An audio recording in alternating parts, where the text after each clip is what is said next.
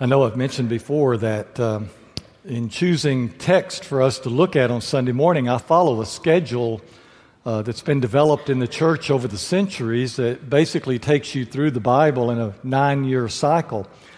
And that's of great advantage to me for several reasons. One is that I don't always get to preach the text I want to preach. Sometimes I have to preach the ones I need to hear. And also another thing is that the texts are chosen with sensitivity to the time of the year and what's going on at this particular time of year. And I'm so glad that the church chose for us to hear Colossians chapter 3 in between Christmas and New Year's, because this passage throws out a lot of challenges to us as we look ahead for a new year and what we want that year to be, and as we plan for who we want to be as we go into the new year. So let's be standing as we hear this, the Word of God. Colossians chapter 3, beginning in verse 12. The Word of God through the servant Paul, as he wrote to the Colossian church, but writing to us as well. Therefore, as God's chosen people, holy and dearly loved, clothe yourselves with compassion, kindness, humility, gentleness, and patience. Bear with each other and forgive whatever grievances you may have against one another. Forgive as the Lord forgave you. And over all these virtues, put on love, which binds them all together in perfect unity. Let the peace of Christ rule in your hearts, since as members of one body you were called to peace, and be thankful. Let the word of Christ dwell in you richly as you teach and admonish one another with all wisdom, and as you singing psalms and hymns and spiritual songs with gratitude in your hearts to God. And whatever you do, whether in word or deed, do it all in the name of the Lord Jesus, giving thanks to God the Father through Him. The Word of God. I shared with first service today that so many songs we sing remind me of specific people. And every time I sing that song, I'm taken back about 20 years to riding in the back of a bus across Eastern Europe with a group of missionaries. And they began singing that song, and I'd never heard it before. And it always reminds me of them and dear friends and experiences in Eastern Europe that will always be with me. And I also, it's a strange thing, I think of storks when I sing that song. The bird, stork. Because as we were driving along singing that song, I looked out the window and it was the villages of Eastern Europe we were going past. And some of the chimneys had these huge bird nests sitting on top of the chimney, which is not real good for, pulling smoke out of a chimney. Fortunately, it was in the summertime. But I asked about those, and those were stork nests. And they said that the legend was that if a stork builds a nest on top of your chimney, you're going to have a baby. I think I would get me a ladder. And it was bad luck. You couldn't go and tear the nest up, because if the stork chose you to build a nest in your chimney, then you were going to have a child. And that's where all this deal about the stork bringing the babies and dropping them down the chimney comes from. Now, aren't you glad you came today and you know that valuable information? Well, hopefully we're going to give you something more important to look at than that. We've got to always be looking for what we can do as Christians to grow spiritually. It doesn't take much planning for me at my age to grow physically. All it takes is for Pat to bake a chocolate pie, and I immediately grow a little bit physically. In fact, you have to plan not to grow physically after a certain time in your life. But if you want to grow spiritually, it takes effort. It takes planning. It takes thought. It takes putting into motion these things and staying with it and letting it be something that really is on your heart. And this is a perfect time of year to begin thinking about those things and looking ahead and saying, well, next year at this time, who and what do I want to be? Do I want to basically be in the same place I am now as far as my relationship with God goes? Do I want to be basically at the same spiritual maturity level that I am now? Or do I want to move deeper into the heart of God? Do I want to have Him more a part of my life? Well, if you want that to be true at the end of next year, then it's going to take right now deciding what you're going to do and how you're going to do that so that you can exercise yourselves spiritually and continue to grow and develop. Now, this particular text, Paul just throws a wealth of information out at us. And we're going to spend about 15 minutes or so running through this information again. And my goal for today is that you're going to look at one of those things at least, just one of them at least, and say, that's it. That's where I really need to grow. That's where I'm really going to focus my attention over these coming months.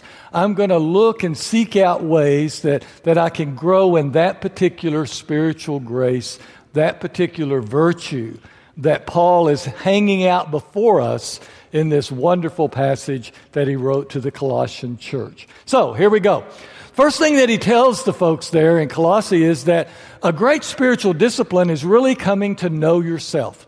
And what he means by that is to be introspective and really come to grips with how you view yourself and what do you think of yourself. Because really how you think of yourself affects everything that you are and what you do out there and how you interrelate with other people. And as he's telling them to know yourself, he says these things. You need to remember that you are God's chosen people. You need to remember that you are holy. And you also need to remember that you are loved. Now, these are not just words to be thrown around lightly. These are words that we find in the Old Testament describing the nation of Israel. And we know how important Israel was to God and how deeply He treasured them and how He used them to bring about His plan for redemption upon this earth. So these words are the words that He specifically chose as He said, this is who you are, Israel. And then in the New Testament, these words are specifically chosen to describe Jesus, that He was the chosen one, that He is the Holy One, that He is God's beloved. So when Paul says, when you think of yourself, when you look in that mirror, who do you see? Well, Paul wants us to see that we are people who have been chosen and are holy and are loved. You know, to be chosen is tremendously important. You think about the times when you were a child, perhaps, and you weren't chosen. I can go back to Edwards Elementary School, standing on the playground, and there were times when teams were being chosen up, and the guys that were choosing, you know, I wasn't their buddy, and you were kind of left to the last. And you remember those times. You remember any time when you've been kind of left out. As adults, we sometimes get that feeling that I don't fit here, that I'm really not being embraced here. I'm not one of the in crowd. Well, God wants you to know that when it comes to Him, you are His in crowd. He has chosen you. He wants you. And He has chosen you to be holy. Now, holy basically means special. He has chosen you for a special task, and there is something that He has for you to do that nobody else can do. Now, that to me really impacts me when I think, what is that? And that can be a year-long task of searching out what is it that I can do for the kingdom of God that really I'm the only one in position to do that. It could be that there's a certain person in your life that's not going to listen to anyone else but you. And they're just waiting for you to be the one that can pick them up and encourage them and to help them along. It could be that there's some particular task within God's kingdom that He has put you right here in order to do. I think it's funny. Sometimes I get people that will mention to me, well, you know, Johnson Street isn't doing any of this. Why aren't we doing this?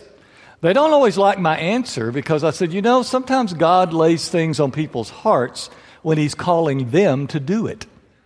And if you look around and see something that's not happening that you think ought to be happening, guess who He wants to make it happen?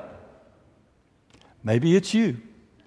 You have a special task to do. And no matter what your history is, no matter what your past is, in God's kingdom you've been made new, and He has something for you. Also that you are loved.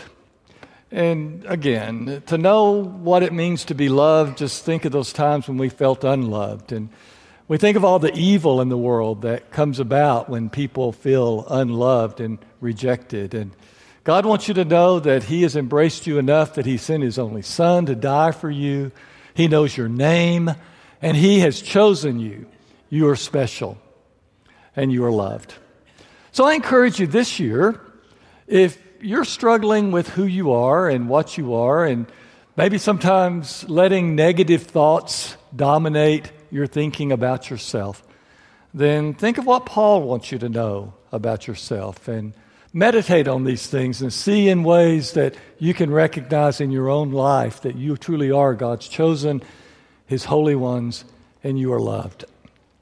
After this, Paul says, now you need to upgrade your wardrobe. Do I have an amen on that? Yeah. First service, there were a lot of women that said amen on that. The men kind of went, I don't know about that. But it's true.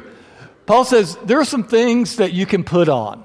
And he gives us a list here that just one thing after another. Again, look at the list he gives us of clothes to put on and see if there's not something there that you can say, I don't wear much of that. When I'm walking around, I don't always have that on, and I need to put more of that into my wardrobe. First thing he says is compassion. Compassion. The feelings that we have for other people, the feelings of wanting to help them and to be a positive part of their lives. It's interesting. We normally in our society think of compassion coming from our heart, but in Paul's culture, it came from your gut. The word there is splagna. That's a good word for gut, isn't it? Down in your splagna. That when you see a situation or you see people that are struggling, that you really care about those people. You don't just walk past them and say, well, what can I do? Now, I want to tell you something. Bob Knox was here in early service, and I got an amen from him on this. But there are a lot of needs and a lot of needy people right here around us. And it's really built into us to be compassionate toward others. I've known very few people in my life who are not just kind of naturally compassionate whenever they really see the need and they really come to know others. So if this is something you need to work on, what you probably need to work on is meeting more people and being around more people that can really use your help. We tend to get to running in our own little circles all the time, and we associate with a rather small group of people, and that can even be true here at church. We get just sort of the ones that we are around, and if we want to be a person who puts on compassion, maybe we need to break through that and to get out and to find those folks that are just hungry for someone to care and someone to show the love of God to them. Moving along quickly, kindness, which is really the word graciousness, which is basically treating other people with the grace that you have received from God. That we are to treat others in the way that God has treated us. That God has not demanded that in order to be acceptable to Him, that we meet every criteria that He has set up. Sometimes some of us, we can really get onto that. If someone is not a person that we really like, with some things we don't like about that person, then just blow them off and go on. Got to work on our kindness, work on the graciousness, remembering that God has not said, only when you get to be perfect and only whenever you get to be exactly the kind of person that I like, then I will accept you.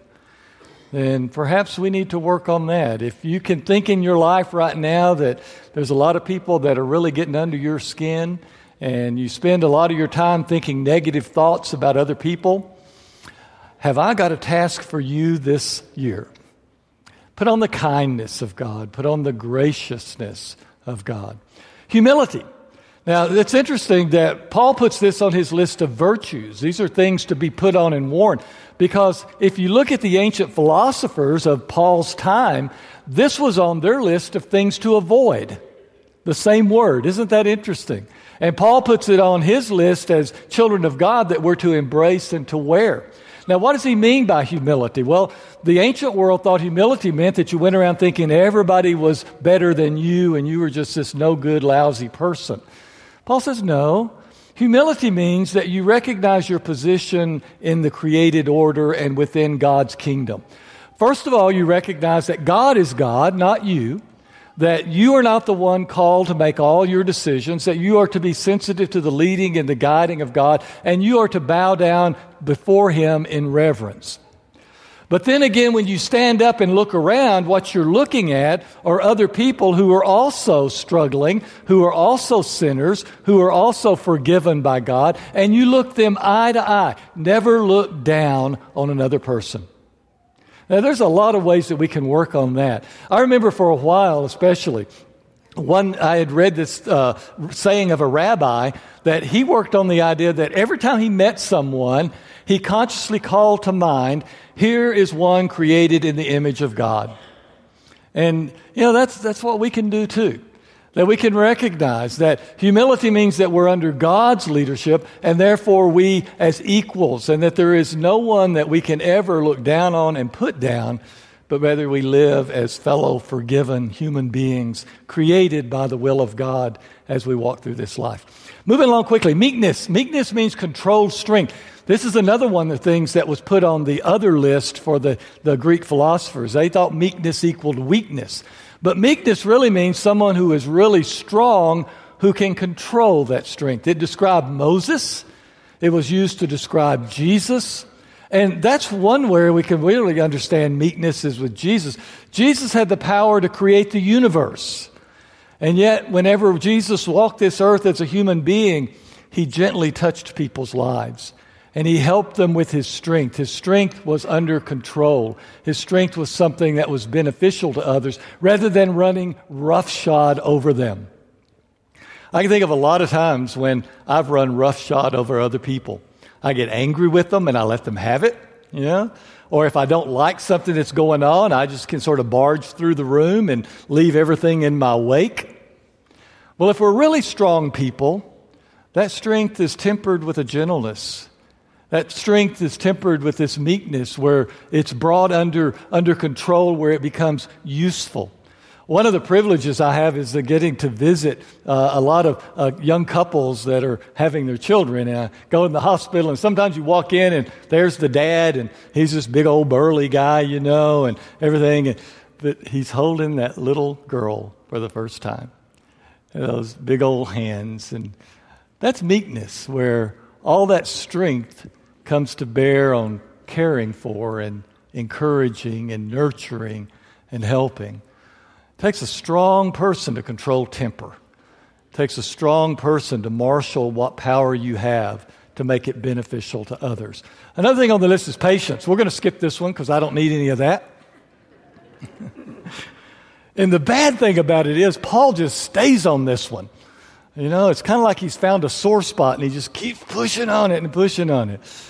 Patience. Patience is basically the New Testament word for the Old Testament word wait. Don't be such a rush to write people off. Don't be in such a rush for everything to resolve in the way that you think it should resolve. Be long-suffering, being patient with others. And he goes on to say, bear with them. And now I'm glad he didn't say that we just have to get used to everyone's ways and, that eventually everyone's going to come around and do things the way that you want them done. It ain't going to happen, And there's some things you just have to put up with. And that's what he says, is that we need to learn that we're all individuals and that there's going to be things in other people that we don't enjoy, and we have to learn to bear with one another. And if there are things that we find that are very offensive to us, then we learn to slap those people around and say, quit it. No, to forgive.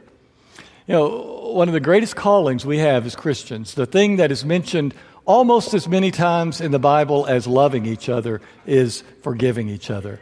And talking about taking a lot of effort and power. Because forgiveness basically means that you decide that you're going to pay the price for other people's mistakes. You know, just like God paid the price for your mistakes. Over and over. In fact, in this passage, Paul says, you got to forgive as the Lord forgave you. That doesn't mean just because he forgave you, you have to forgive. It includes that, but you do it in the same way. That sometimes when someone has said something or someone has done something that is offensive to you, you eat it. You just swallow it and you go on.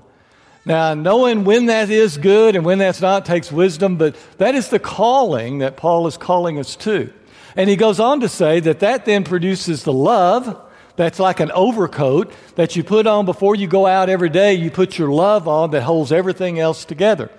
And they're a good, I think, discipline to practice is as you're leaving your house every day saying, I'm going out into the world to love today, rather than I'm going out into the world to see who loves me. You know, we can make that choice. So we walk out the door seeking those people to like us, to approve of us. What are they going to think of me? Or do we walk out the door saying, who can I show some love to today? Who needs to be loved? Who needs to be accepted? Who am I going to encounter today that will be blessed by the love of God that lives in my life? I've often said it, but I want to say it one more time. Sometimes we are afraid that if we give love to someone that doesn't deserve it, then it's going to be wasted. You know, it's almost like we have to have criteria. Okay, if this person is this way, then I will love them. Because if I give them my love and they don't appreciate it, it's just wasted. Well, go ahead and waste some of it. You know why? Because as Paul said in Romans chapter 5, I believe it's verse 5, in fact, too, that the Holy Spirit is going to keep pouring God's love into our heart. You have got an overabundant supply of love. So just throw it around, okay? You don't have to get people to shape up and to be who you want them to be in order for you to express some kind of love in action, in word, in deed to them. And if they waste it, so be it, because when you get back home, your cup will still be full because the Holy Spirit is pouring the love of God into your heart. He says, let the peace of Christ rule in your life. That the peace of Christ is how you make your decisions. How can I be a person who brings peace into a family? How can I be a person who brings peace into a workplace? How can I be a person who brings peace into friendships and personal relationships? So that whenever I am present and when I leave, that the peace of Christ dwells more fully in that place than it did before I got there. What can I say? What can I do that promotes relational and emotional peace between other people? And then gratitude is in here. Paul says gratitude, gratitude, gratitude all through this passage. Be thankful, sing with thanksgiving, all those things. That if you're a person who's feeling like you've been neglected and you don't have what you ought to have, then maybe this year you need to work on your gratitude list. The attitude of gratitude is really a basis of all that we are in Christ Jesus. I know we've run through that very fast, but look at that list. You can find something there, can't you? There's something in that list that as soon as Paul said it, you go, oh man, I'm not going to tell you which one, patience, that I need.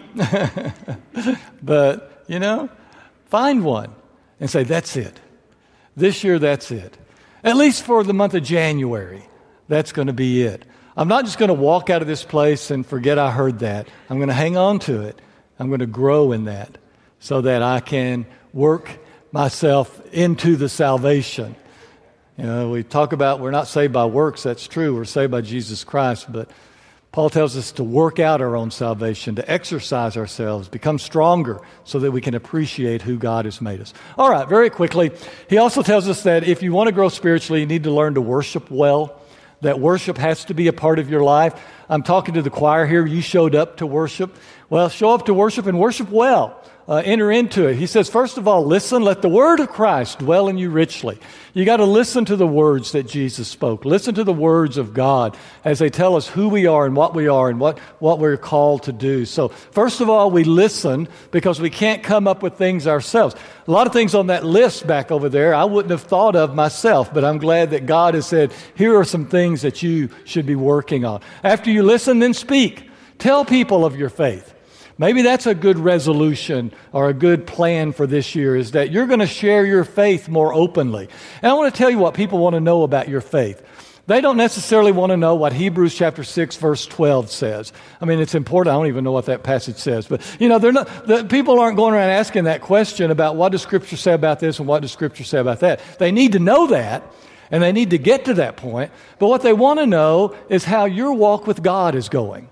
How has it blessed your life? How has it changed your life? Surely you know that. Surely you can say something about what it's like to live as a child of God.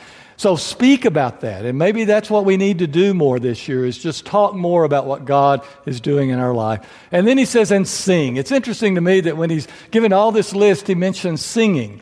I'm glad he didn't say sing on key. He just says sing. There's something about singing that God wants out of us. He wants us to lose ourselves in the praise of Him and in encouraging one another as well. By the way, I mentioned again first service, and I'll throw it in here too. The little phrases, he says sing, and he gives a list of 3 different kinds of songs to sing. He says sing psalms and hymns and spiritual songs. And I've kind of puzzled over that. Why didn't he just say sing, But it dawned on me that probably one of the greatest frustrations and challenges in my ministry has been adapting worship styles to what people want. You have people that want this, you have people that want that. People think this is worship. Some people think that this kind of song is what we ought to be singing. Other people think that kind of song is what we ought to be singing. And it just hit me this time around that Paul had the same problem. Yay! And he's talking to the Colossians. He said, all these songs are good, and you need to have a wide repertoire. You need to sing those psalms that were written thousands of years ago by David and Moses and Solomon and all these guys. You need to sing those hymns, which are dense and very poetic songs and songs that you have to work at a little bit to figure out what they mean and where they're going. And then you need to sing those spiritual songs that are just kind of really accessible and light and lift you up, and just do all of those things, because that's what it means to worship well, is that you can walk amongst all of those. So sing, and to sing in grace and sing also to God. Finishing up, last thing. He says, if you want a good resolution, why don't you just decide that this year you're going to do everything in the name of the Lord? That whatever you're doing, you're going to let the Lord be involved in it. The verse is this, and whatever you do, in word or deed, do everything in the name of the Lord Jesus, giving thanks to God the Father through Him. Now that's an easy thing to remember. It's something we can do. One discipline I had for a while, I carried a little cross in my pocket so that every time I reached in and got my keys, I would feel that cross. And I'd think, that's that cross. And it would remind me that wherever I'm headed now, I need to take Jesus with me. I need to make sure He's involved in whatever is going on. It's really good, especially if you're heading to do something difficult, to know that He's going to be there with you to help you. If you're going somewhere where you know that people are going to appreciate you, to make sure you give Him some of that honor too, that glory for what He's doing. And if you're going somewhere you shouldn't go, don't go. If you're going somewhere that you don't want to take Jesus with you, don't go there. Don't do that. Whatever you're doing, make sure that He can be involved in it and that He's welcome into your life. So I hope you found something. 4 categories again: introspection, knowing who you are, upgrading your wardrobe, that long list, worshiping well, and doing all in the name of the Lord. Okay, I'm going to give you 2 seconds to pick one. Got it? All right. I hope that Paul has challenged you today, that you're not just going to go into another year without thinking ahead and saying, okay, this year I am going to grow. I'm going to be someone that God says, look what my servant, my child is doing. I want to be someone that He can say, I'm so glad that they're doing this and that they're coming to love me and my people even more. And may the Lord bless you in that effort this year. We're going to stand, we're going to sing. And if you've made a promise to yourself and your God, a good thing to do, we've got some folks that will be standing around the edge here, and if you need some prayer or counsel, it would be a good thing to do to go to them and let them pray for your new resolution and your new determination to be the person God has called you to be. Let's stand and sing.